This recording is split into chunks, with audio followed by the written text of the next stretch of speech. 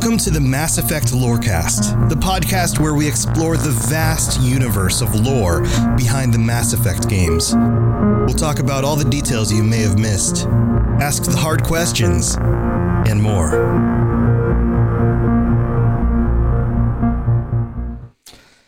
All right, Spectres, we are back. It is time for the Mass Effect Lorecast, and I am your host, Tom, or Robots, and I'm here as well with my co-hosts, Sam and Seven Legend. Welcome back, Sam. How's it going? I'm doing pretty well. 1 week closer to getting the gaming laptop, the promised land for me. Yes, you said laptop. Or I'm sorry, not laptop. Okay. Definitely not gaming laptop. I thought you were changing your mind here. That was a slip, and I swear it will not be a gaming laptop. Okay. I've had enough of laptops for right now. Yes. And 1 week closer to the inevitable heat death of the universe. So we've also got that going for us. So there we go. Yeah. So we are talking. This is going to be our last Races of the Galaxy episode, isn't it? Races of the Milky Way specifically. Yes. So yes, technically yes, last one of the galaxy, but we should specify since there's an ugly step cousin to the trilogy and it happens in a different galaxy. I mean, I'm a fan of the Milky Way galaxy the most because that's where I live. I don't know about you. It has the best bars and eateries. I prefer the sushi in this one. So Andromeda does get a bad rap, but yes, this one is the final episode of the intelligent races of the Milky Way. Of course, there's tons of wildlife and fauna. Unintelligent races out there. I mean, it's subjective, if you ask me. Hence why we haven't covered humanity. But yeah. That's true. We haven't. Oh, that's unfortunate. I figured that would just be a history course, right? If we just covered humanity, because it's the same thing up until 2100. So yes. Also, for those of you watching on the live show and the video that's going up on YouTube, my hair is especially high today, and I have this wonderful curl that's standing up on top of my head that I liken to alfalfa. It's kind of alfalfa-esque, and also who's the guy that did what's the movie with Jack Skellington? The Nightmare Before Christmas. Yeah, it's like that. It's like the curl that he sings and he walks up and then sings about Christmas. Oh yeah, you know what I'm talking about? Yep, I know what you're talking about. Okay, anyway, it looks like that. Yep. Yeah. Anyway, so who are we talking about today?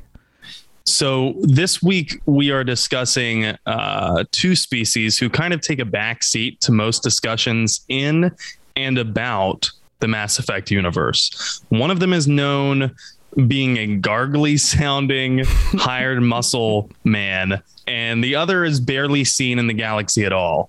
But when players have gotten a view, it's been intimidating.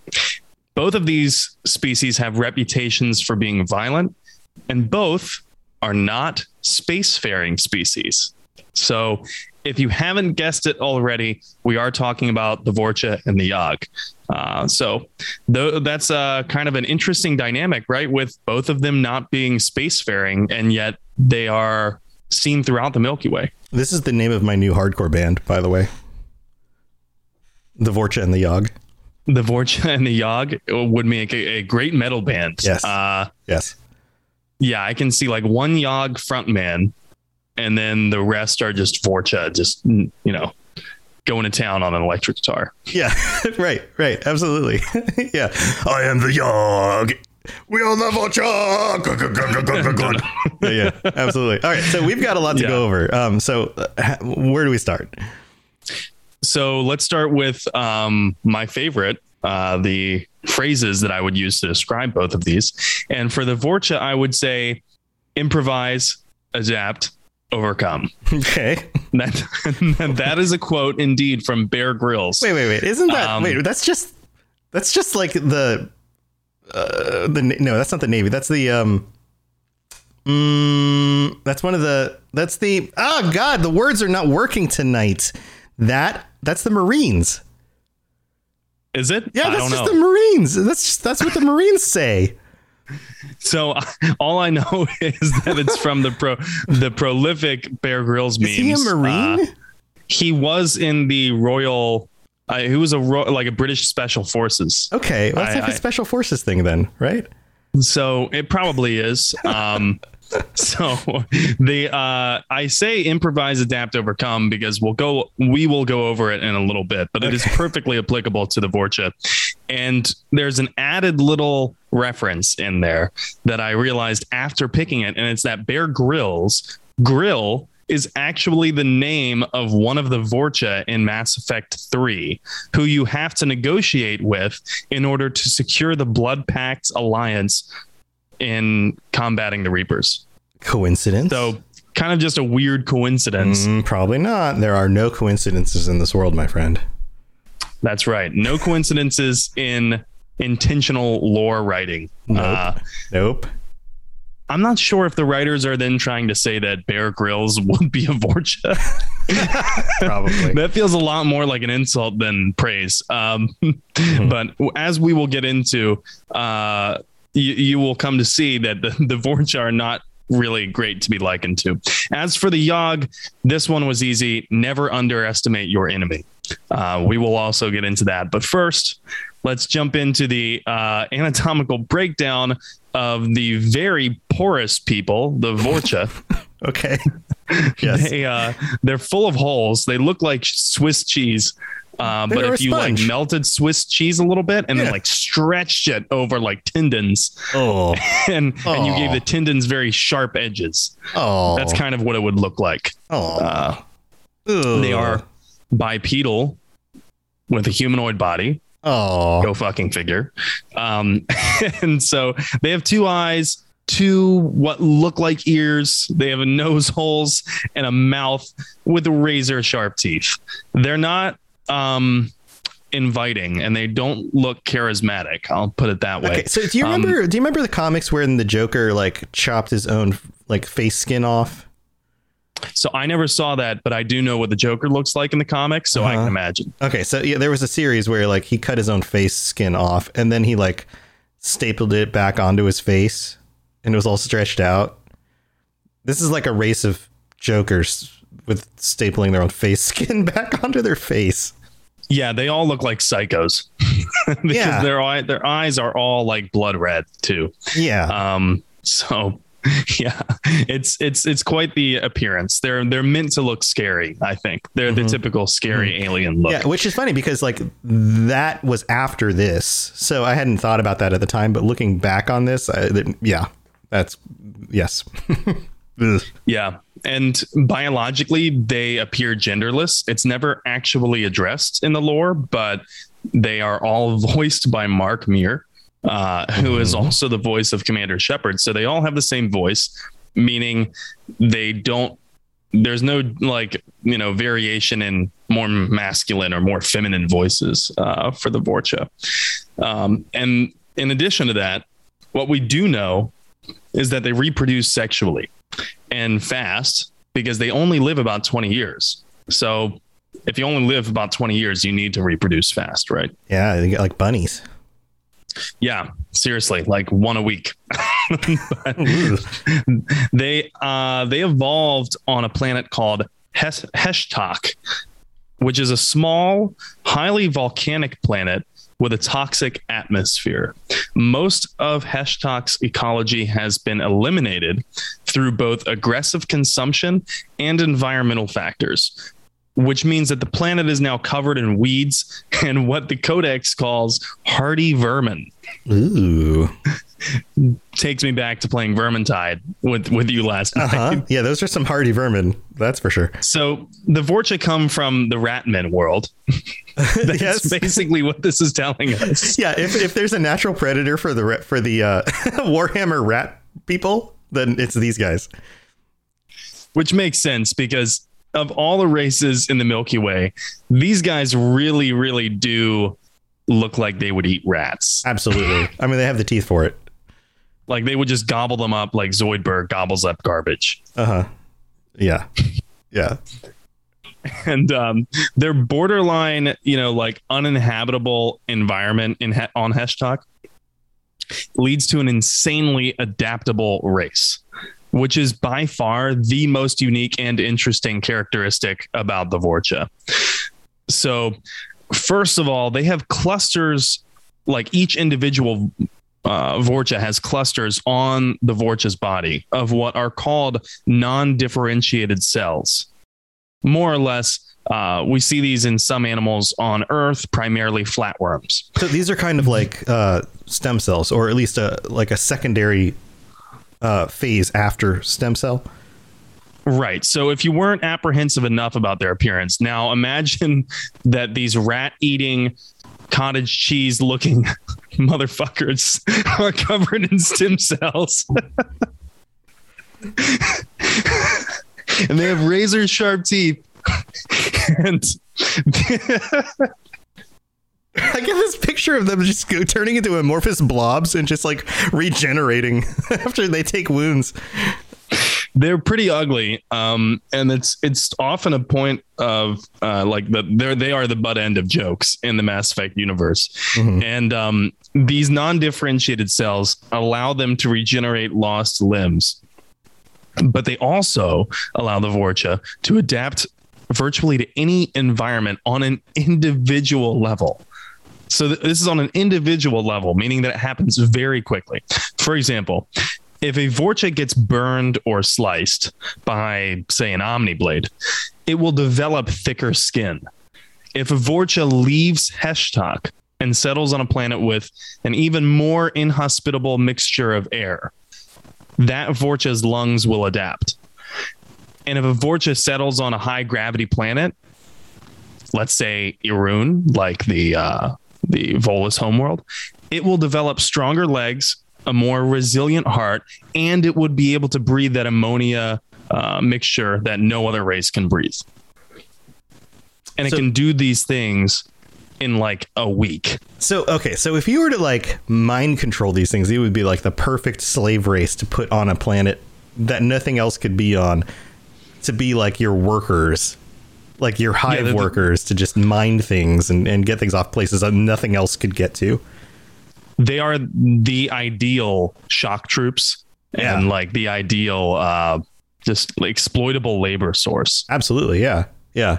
Which the Asari actually do to the Vorcha very early on after they discover the Vorcha. They say that it's to, quote unquote, uplift them and expose them to the rest of the galaxy, but we will get there.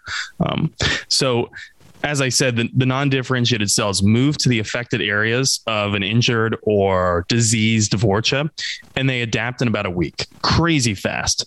But each Vorcha has a limited amount of these cells, so they can typically only adapt once per lifetime. And so they don't to replace a vastly different environment. They don't replace those cells. That's interesting. Right. And since they only live about 20 years, they probably are going to only have to adapt to one environment at a time, unless they're traveling stem cell salesman. I don't know. I wonder if you could like steal the stem cell, the adaptable cells from one and inject it in another.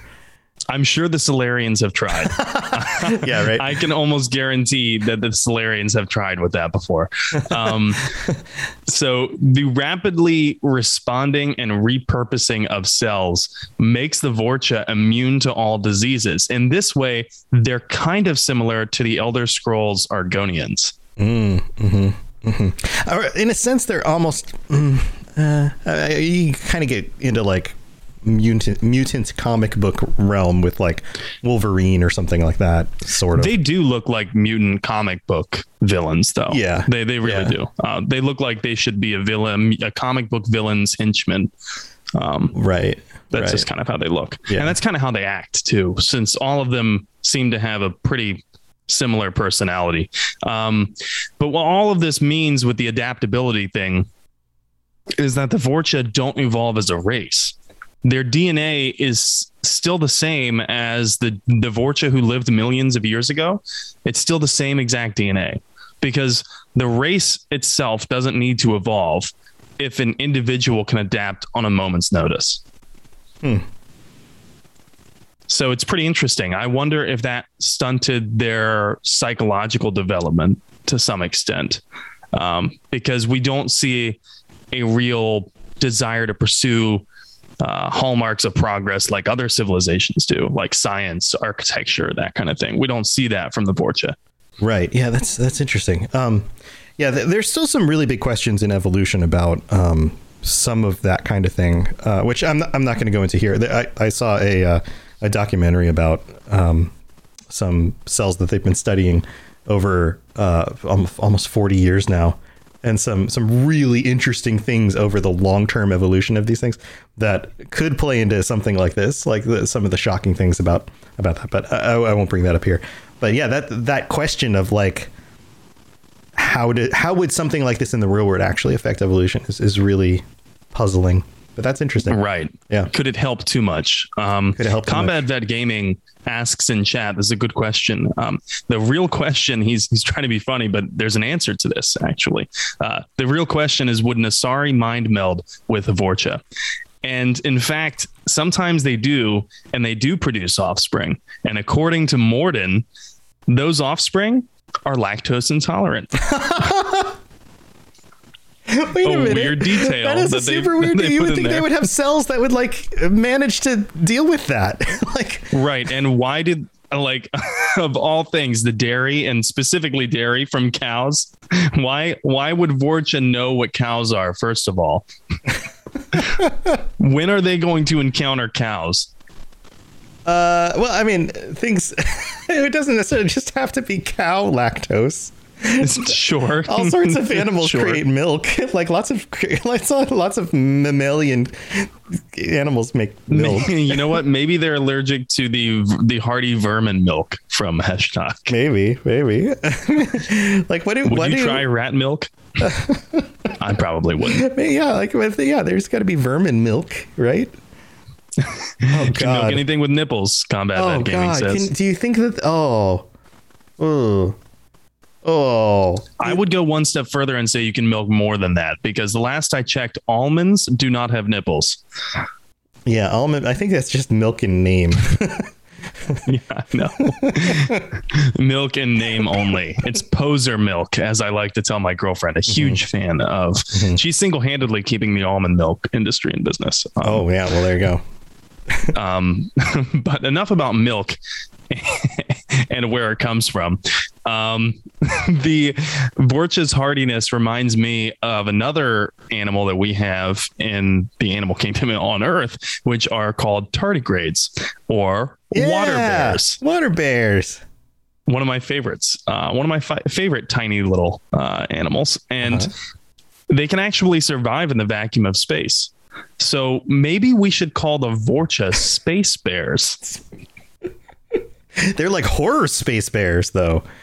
Space bears from hell. Yeah. Space terror bears. Bears in space. Okay. All right.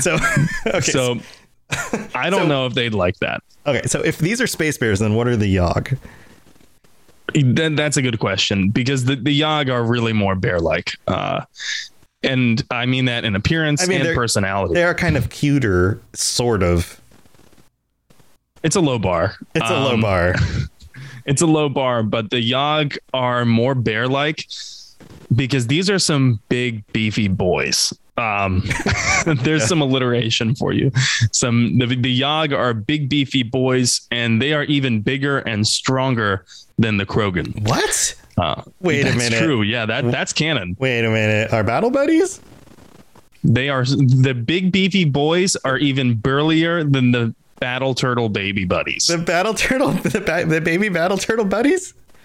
I got through that one, and I'm proud of myself. Oh no.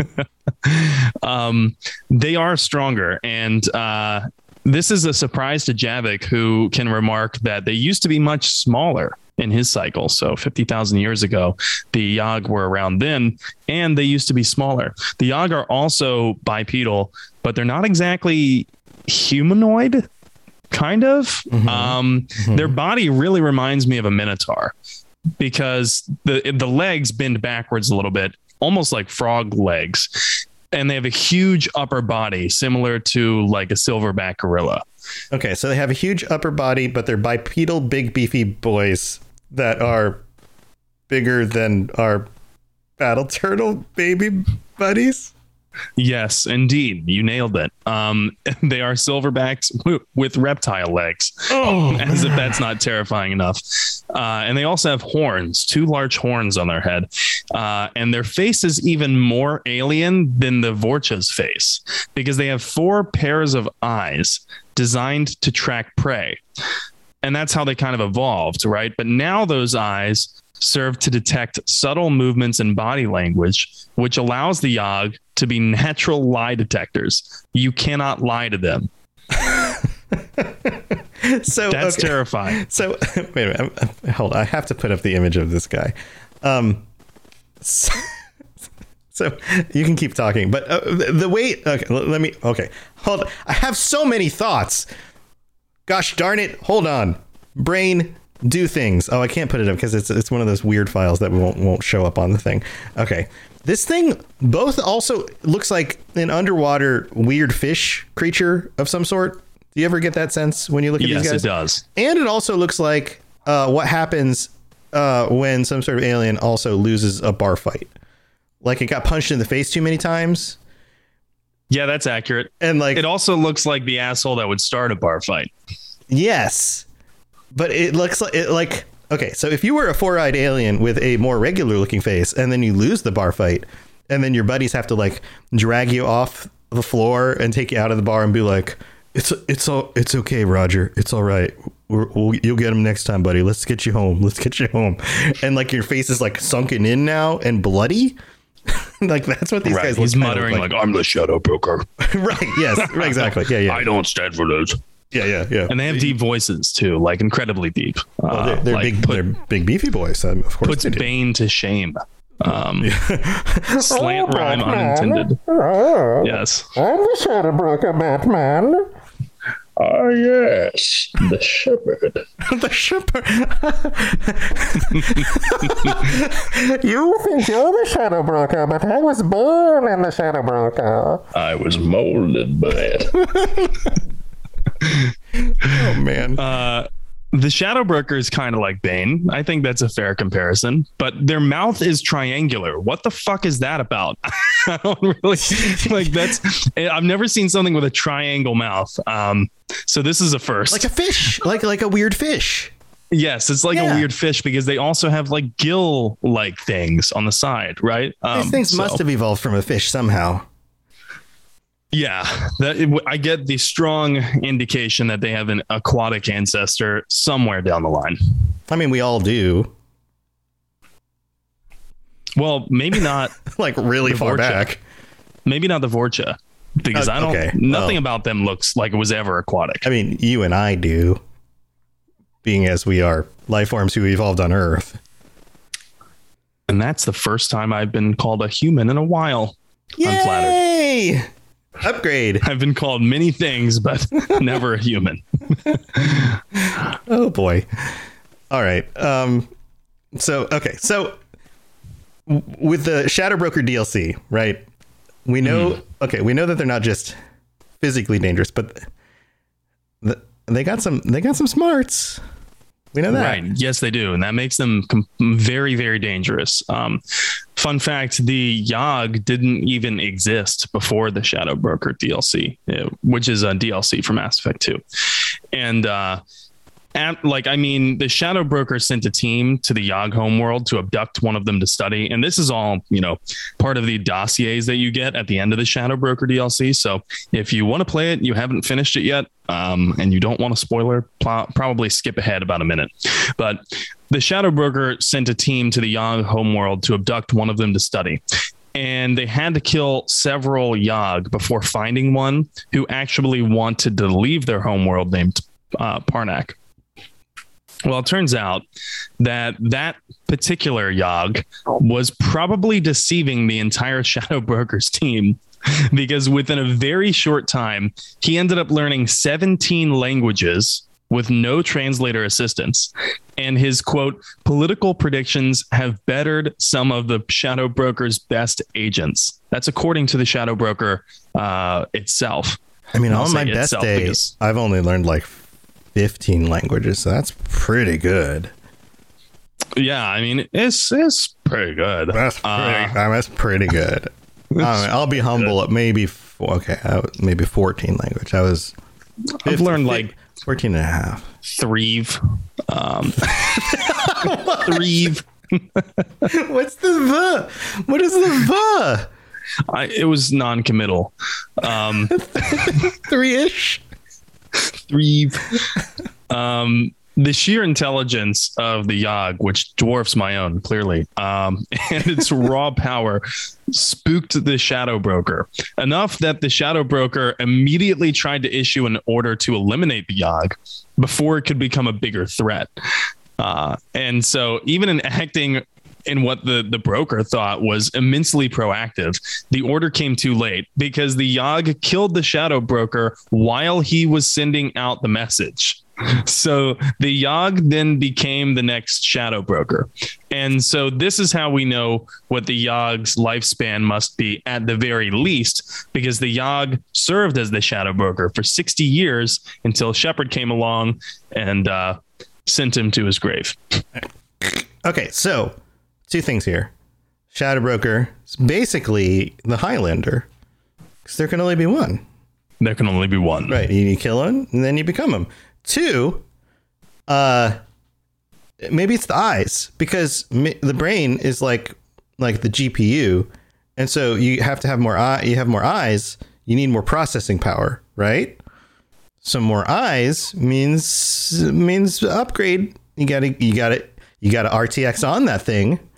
So he's definitely got like a 3090 in there. At least. At the very least. So he's got RTX on, so that's why he can learn so many languages. He's got quite a rig going on, and inside that beefy big boy body. That beefy big boy body with the big old rig.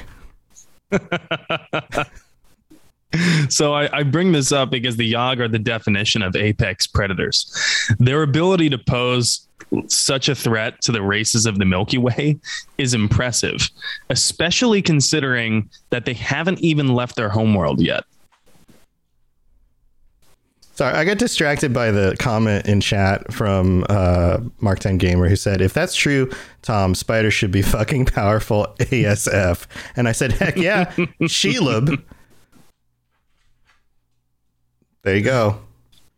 So sorry, what did you say? I totally missed that. I said it's just impressive how powerful the Yogg are and how much of a threat they pose to the Milky Way races, because they haven't even developed the technology to leave their own homeworld yet. Well, yeah, that's kind of a contradiction, right? Okay, so besides the Shadow Broker, the Shadow Broker Yogg, right? Then they're all on Parnack?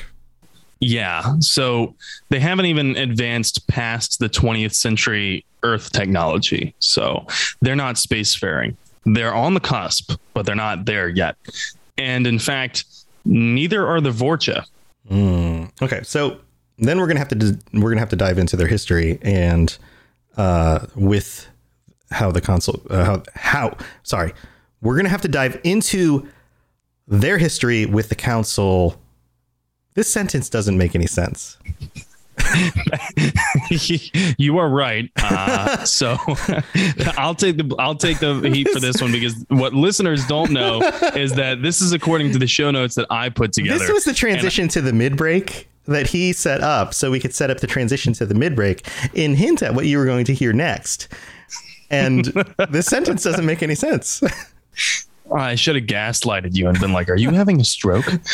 I'm so drunk right now, guys. All right. So wait, I'm going to put this on you. So what are we talking about when we get back from the mid break? We're gonna talk about how exactly the Vorcha and the Yogg even began their interactions with the Council and the Milky Way races. What? Something smells like toast. We'll be right back. Message coming in. Patching it through.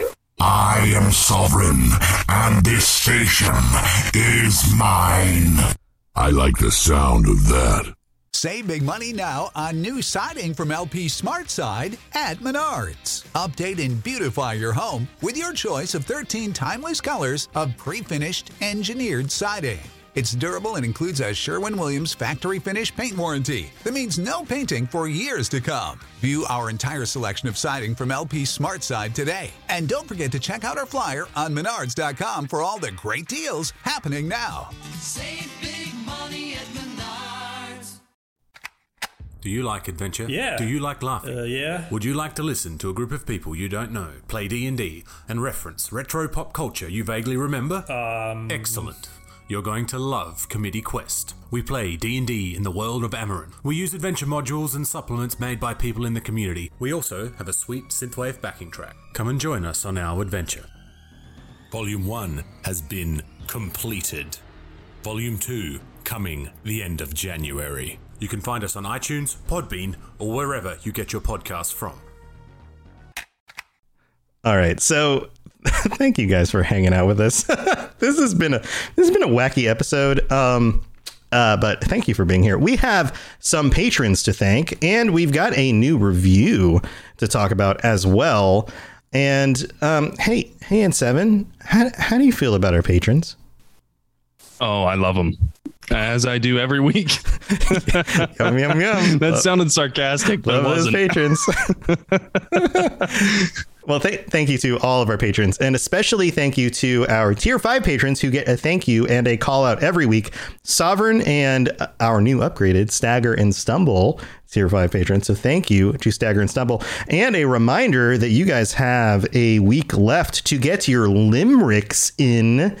We have a secret donator who has decided to give away a guest slot on the end of the month patron episode. So that means that one of you who submits a limerick is a 5-line poem. You can look it up. They're really easy to write.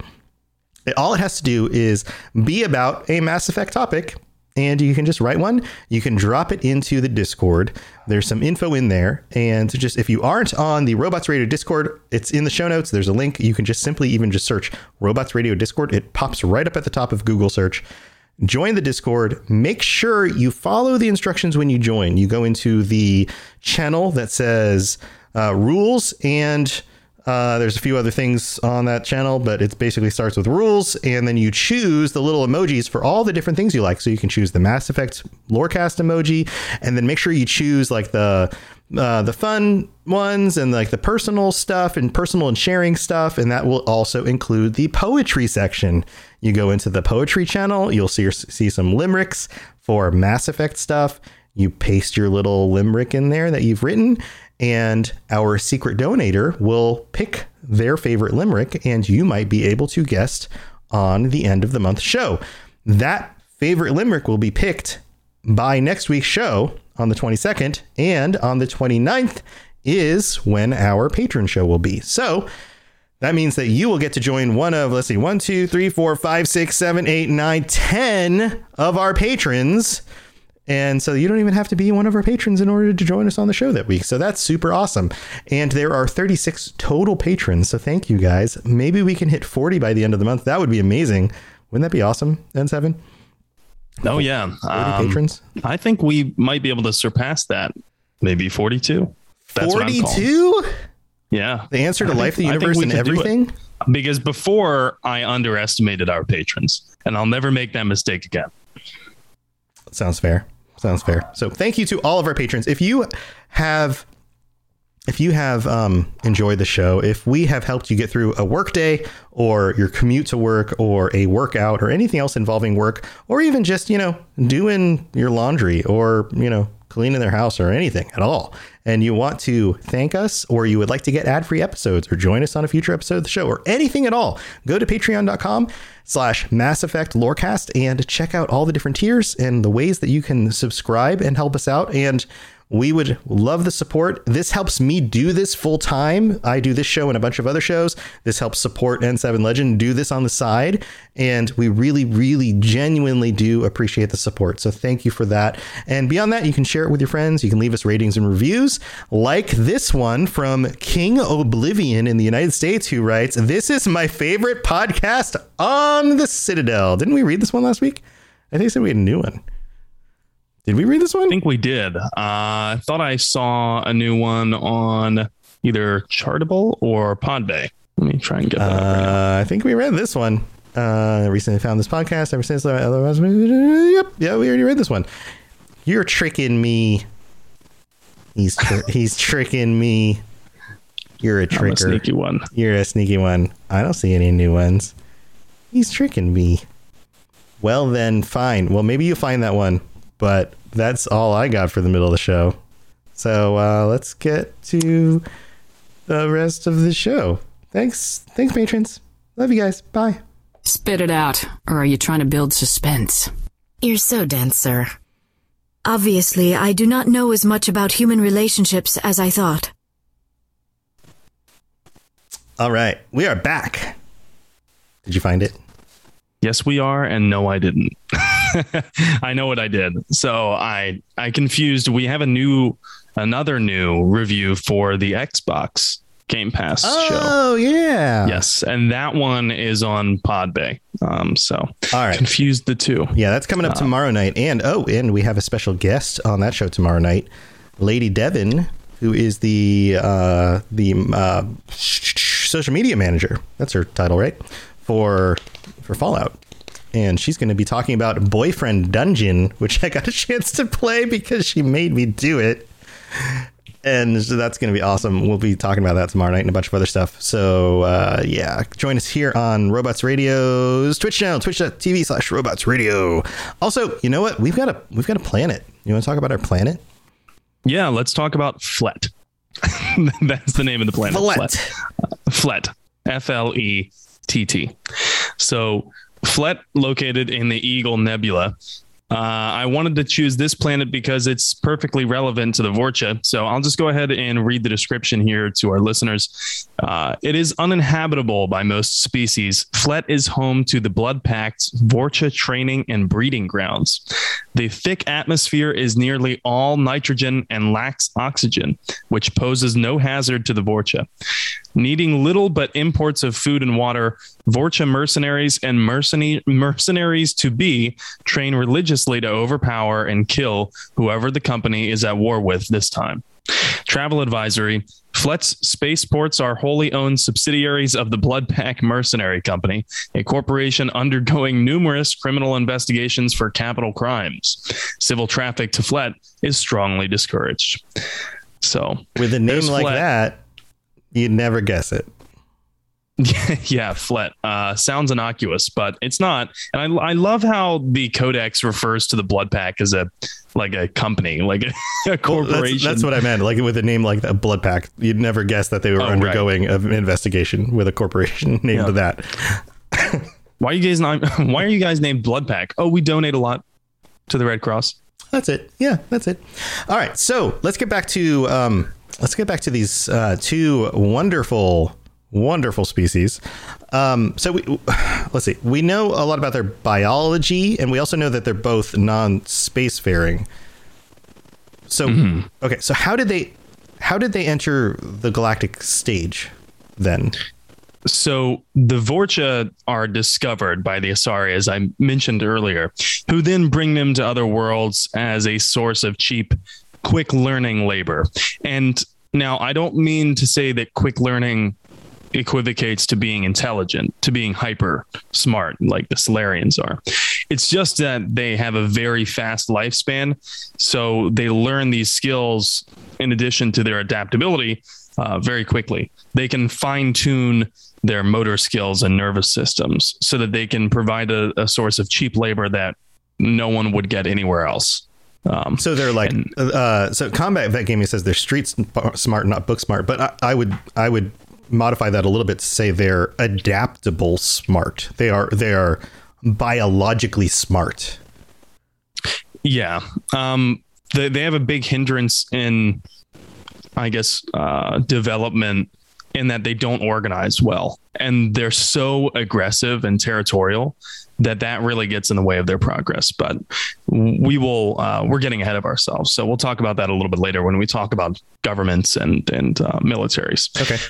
So ever since the Asari decided to bring the Vorcha to other worlds, the Vorcha that do leave their home world, they just hitch rides on visiting ships usually without the captains knowing, and then they breed at their destination. That's wait, kind of like the rodents that we talked about. Yes, very similar to rodents. And ironically, the Mass Effect universe refers to the presence of Vorcha as a pestilence. Like they consider them no more than a blight, because like as one I think security guard on Omega puts it, like Shepard asks, what are the Vorcha planning? And the security guard more or less says, planning. If the Vorcha could ever plan, we'd all be fucked. Yeah. So they can't. And that kind of gives a little bit of a, like a insider's look into how the other races view the Vorcha. Whether that's merited or not, we'll decide maybe after the episode. And fun fact, the Vorcha were actually supposed to have a much more independent and fleshed out backstory about their own history, about their own technology, how they developed faster than light travel. But project director Casey Hudson decided that it did not fit their appearance and culture, and so it was scrapped. This tells me that the Vorcha were indeed meant to be polished space orcs, so to speak. Yeah. The bad guy minions who only need enough background so as to not appear out of place. Okay. Yeah. Yeah. It's like they were downgraded. Yeah, it's kind of the opposite of what happened with the Elder Scrolls and orcs in the Elder Scrolls, right? Because those used to just be an enemy, and then they kind of made them into a playable race with like their own full history. Right. Well, or a more complete look would be that Mass Effect is at the stage the Elder Scrolls was back in Arena and Daggerfall, which is the time where the orcs were at the stage the Vorcha are here. Right. Yeah. Before they were fleshed out and kind of upgraded to we'll make them a real race now where they actually have a real history and a real, whatever. Yeah. Sales aside, that is completely comparable. Exactly. I think. Yeah. Like lore, from a lore perspective for specifically this race only. Jessica Starr says goblins at best. They are kind of space goblins. Yeah. They're kind of space goblins. Yeah. Yeah. Yeah, they're space goblins. That's a really good metaphor or analogy. But as for the Yogg, the council doesn't make first contact with them until the year 2125 of the current era, which for context is 58 years before the events of Mass Effect 1. But that's still 32 years before the council makes contact with humanity. Yeah, and that's still like 104 years from now. Yeah, I'm gonna have just so short of a time. I'm gonna have to live to be 140. Six? I mean, you better get cracking on your V8 and eat a lot of carrots or something. I don't know. Become a vegan. Subsist entirely off of vegetarian animal waste. I have no idea. You think we're going to develop like the Futurama thing where you just put your head in a jar? I hope not. It seems more like a punishment than it does a privilege. Yeah. But basically the council makes first contact with the Yogg after surveying planets. They send a council diplomat team there. But we see Zero Yogg in Mass Effect 1 because of what happens to this council diplomat team that goes there. The council has declared their homeworld after the fact completely off limits to any interaction whatsoever. What? Okay. What happened? So put simply, the Yogg got pissed off when a team of the diplomats greeted them as equals and not overlords. So the Yogg killed them all. Oh okay. Cool, right? Cool. It's because of this incident that the council generally considers the Yogg to be too obsessed with control, power, domination, and immature to integrate into galactic society. All right. So, okay. But if the council has an embargo on all relations with the Yogg, why do the Salarians have one captive at the STG facility in Mass Effect 3? So this is a pretty cool little tidbit that's easy to miss. It turns out that the Salarian, that the STG, kind of like the Salarian CIA, is planning to uplift the Yogg and use them to further their political goals, but with plausible deniability. So in other words, to do their dirty work. And then the Salarians, if caught, can say, well, we didn't have any hand in that. We didn't do that. That's awful. Who would do such a thing? Right. And then Cerberus attacks the base in Mass Effect 3 on Surkesh in pursuit of the Krogan female. And the Yogg manages to escape. So the Yogg that was held captive has escaped on Surkesh, and no one knows where the hell it goes. Yeah. As Mordin would say, problematic. Yeah. Okay. Yeah, yes. And as we've established, powerful and very smart. RTX Apex Predator. Triangular mouth. RTX on. Learns languages very quickly. Problem. Gorilla body with fish legs. Yep. I mean, this guy's going to stand out wherever he goes, but clever. He's definitely not a Salarian. No. But seeing him disguised as one, like trying to act like he is one, would be hilarious. As anyone who has played Mass Effect 2 and 3 will tell you, we know both of these races are extremely aggressive. For the Vorcha, it seems to be ingrained in their culture, not their biology. Combat is their language, both metaphorically and literally. Most of their communication with other Vorcha is nonverbal and aggressive. Like middle schoolers. Yeah, it's a little bit like if you had a playground full of middle schoolers who are all working out their own power dynamics. Like boys, all of middle them school are boys. mute. Let's be specific here. Yeah. All of them are mute, though. Yeah. So it's all nonverbal. It's the weirdest silent film you've ever seen. There's no plot. Right. But as the Codex tells us, the lack of resources on Heshtok has resulted in a tight-knit, clan-based society in which rival clans wage constant war against one another for control of scarce resources. They constantly fight each other in fierce competition over basic necessities.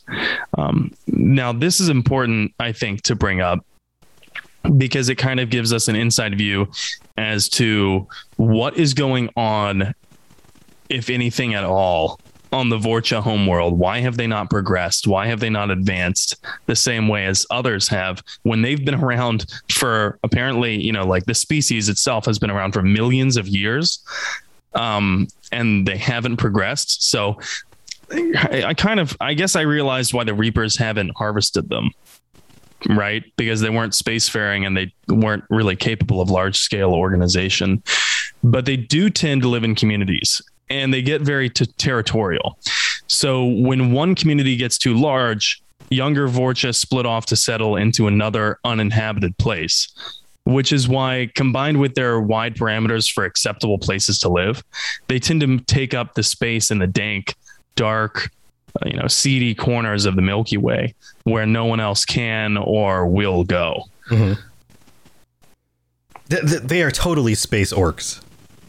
Yeah. I mean, right. Sauron would be totally at home with these guys. They're ostracized. They're seen as a blight. They live where no one else wants to live. Absolutely. The dark, dank corners of the world. They are constantly infighting, but yet are organized enough to kind of build a culture, to manufacture things for themselves, to absolutely. They also are genderless and yet somehow can continue to procreate. Yeah, absolutely. Yeah. Mommy, where do Vorcha come from? We genuinely don't fucking know. Yeah. Who knows? But they all seem to be male-ish. Yeah. Yes. Yeah. They all seem to be male-ish. And fun fact, I think Mark Meer had said during an Instagram live video about his technique for recording the Vorcha voice. He had to do it at the end of every recording session because it would hurt his voice so much to do the gargly sound. And I think I'm not sure if he was joking when he said this, but he said that he would have half of his mouth full of water to facilitate the gargly sound that it makes to sound like the Yogg. I'm sorry, not the Yogg, the Vorcha. The Vorcha, yeah. And so, yeah, the Vorcha sound absolutely horrible. Their voice is like nails on a chalkboard. And it's always like, it starts off with a growl, it seems, most of the time. And then they just walk away and they never say bye, which is, it's like, okay, whatever. Right. But, they're mostly nonverbal anyway. So for the Yogg, we have two examples that we've already mentioned to go on as to why they're violent, or, like to explain their violence. The first contact that they had with the Citadel is one example. And then we also have the Yogg's takeover of the Shadow Broker. I'm hesitant to give any passing judgment on the Yogg as a whole race, because those are two isolated incidents. And what if they only reached contact with one nation of the Yogg planet? Yeah. And like everyone else on the Yogg planet is like, well, those guys are dicks. Or we're in very desperate situations. Right. Yeah. It's not enough individual instances with which to derive any overarching, results. Like, you can't really draw a conclusion from that. Right. If I was going to go with a headcanon, I would say that the council tasked the Solarians and Spectres with monitoring the Yogg homeworld. But there's no evidence to actually suggest that in the lore. Not that I know of. So that's just my opinion. It seems logical. But those are the two examples that we have to go on with the Yogg. And then there's also the captive escaping the STG facility. But if I was being held captive by the STG, I'd probably be pissed off too and take someone out with me when I escaped. Right. Yeah. So I'm not sure if we can count that as characteristic, but sure. Domination does, however, seem to be integral to Yogg culture, because according to the Codex, which, by the way, is written by a human, I'm pretty sure the Codex is entirely from a human's point of view, because it's referred to as general issued to Alliance personnel. So according to the Codex, Yogg society is built around pack mentality. A group of Yogg will not cooperate until a single leader has attained dominance through either social maneuvering or brute force. Once the leader is established, the defeated Yogg do not hold a grudge, and former rivals serve their new superior loyally. Due to this mentality, the concept of equality is offensive to them. Interesting. So it's don't trigger them with your talks of equality. Yeah, it's this is almost like, it's very Pac-Man. This is like dogs. Yeah, I guess you could say that. Like once or anything with like a pack mentality, like apes, or as soon as a leader is defined, then what the leader says goes. And there are like everything else. You do what the leader says. Nothing else matters. You follow the leader. Past grudges hold no bearing. You do what the leader says. Yeah. I would imagine it goes something similar like that in the Yogg homeworld. But again, I want to pump the brakes for what we do know, because what we do know is very, very limited about the Yogg. Yeah. However, we can extrapolate this. We can definitely say that the Yogg are organized. Their homeworld is organized, although maybe the council and the rest of the galaxy doesn't understand how or why or what motivates them. They're organized. So for better or worse, they know how to do it, which is the extent of what we know about their civics. But it's also more than we can say for the Vorcha, because as far as any self-governing bodies, the Vorcha don't really have institutions. The anthropologists of the Mass Effect universe theorize that it's difficult for the Vorcha to keep organizations that last longer than one lifetime, which is 20 years for them, due to their aggressive nature, their short lifespan. And personally here, I think it's because they lack any interest in science and progress. The reason for that could be hotly debated, but I think that's pretty evident, I think, from the game world every time we see and meet Vorcha. It is worthy of noting, though, that Vorcha are not without ambition. And the Vorcha that you work with to secure the Blood Pack's help in your fight against the Reapers is very eager to usurp the guy who was in his position before him as leader of the Blood Pack. Right. Yeah, it's like it's like selfish ambition over the benefit of the group, which seems to deter any long-term progress. Yeah, all of them seem incredibly selfish, the Vorcha. And that's not me passing judgment. That's just, an observation. Just the nature of the nature of the individuals. Right. Again, they're space goblins. Yeah. And that makes sense. Any society that sees the individual over the collective is not going to progress as the collective. It will tear itself down. There will be no progression in the long term. The millennia of incessant warfare for the Vorcha, combined with their adaptability and just sheer bloodthirst, I think, makes them prime time recruiting targets for the Blood Pact mercenary group, which we mentioned earlier. But they're not exactly bright, right? But they do reproduce quickly. And the gang uses them as shock troops and cannon fodder, which we mentioned. They're highly adaptable. They learn skills very quickly. They can survive in almost any environment because they are the tardigrades of the Mass Effect universe.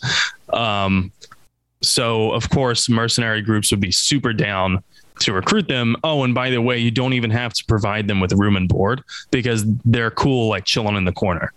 Yeah, right. Yeah, just give them a floor to sleep on. They're cool. Yeah, exactly. They don't seem to care, really. I don't think luxury is a huge thing in the Vorcha economy. By the way, when I was researching this, not a single damn thing I could find about a Vorcha economy. I don't think that they have one, really. Nope. So give them a rat to chew on and a floor. I really wonder what they get paid in. Rats. Like, how do you pay a Vorcha? Rats. Trident layers. Rats and floors. Rats. Yeah, it's more and more rats. The more rats, that's how they determine their social hierarchy. Who has the most rats? Yeah. I have 3 rats.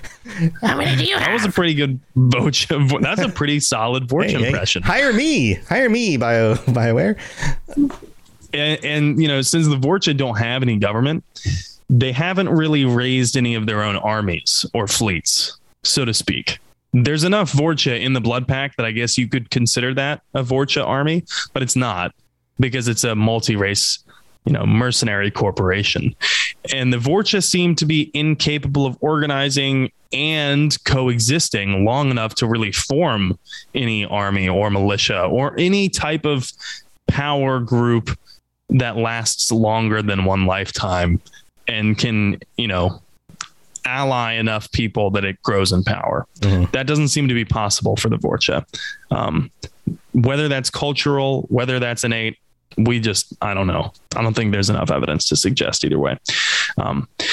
We don't know much, if anything, about the Yogg's military, but we do know that they aren't being targeted for harvesting by the Reapers in Mass Effect 3, per Admiral Hackett, because they're not a spaceflight species yet. They're close, but they're not there yet.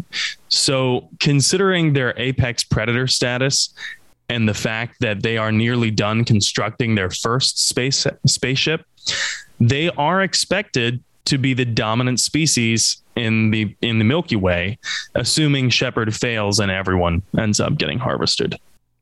Ooh. Yeah. Ooh. Next cycle run by Yogg. Weird. How do you feel about that? Triangle mouths everywhere. Well, RTX on. That's what I say. Hey, Jessica Starr has some interesting questions. Sure. Are there many reports of how the Yogg fared during the Reaper invasion? So they actually didn't get invaded. The Reapers left them alone. And it's Admiral Hackett's best guess that they were left alone just because they weren't advanced enough. My personal guess is that they were left alone because how many Yogg actually know about the existence of the Reapers? 2? 1, because Shepard killed the Shadow Broker. So maybe 1, the Yogg that was on the STG facility. That's it. I don't think they're going to bother with the Yogg. I think that the way that the Reapers like their cycles to go, it seems like the Reapers, until the most recent cycle with humanity and the Asari and whatnot, it seems like the Reapers enjoy having a clear dominant species of every cycle, doesn't it? Or at least maybe that's just convenient writing. I'm not sure. I mean, it makes an easy target. It makes a predictable pathway of evolution. Yeah, it consolidates everything. They do like patterns, and they do like races to evolve the way they want them to evolve.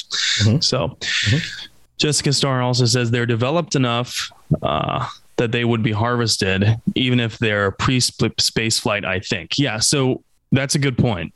There are flavor texts in the Mass Effect lore on side planets that talk about other unnamed races of aliens that were completely exterminated by the Reapers in previous cycles, but they were not spacefaring species. So I wonder what the exact cutoff is, or if the Reapers were totally full of shit when they talked to Shepard on the Citadel, and it's all arbitrary, you know? Yeah. Yeah. Good question. And that's assuming that it wasn't just a, writing inconsistency. Right. Well, we got to wrap up the show. Interesting look at these two kind of lesser known races. These guys, if we get some more info on these guys in Mass Effect 4, that would be pretty cool. I would love to see more info in them. Yeah, absolutely. And because we just don't have a lot to go on right now, to be honest. And they don't really make an appearance in Andromeda at all. And speaking of Andromeda, next week, we're going to be talking about Andromeda's sentient races. So we're going to be talking about the Angara, the Jardan, and the Ket.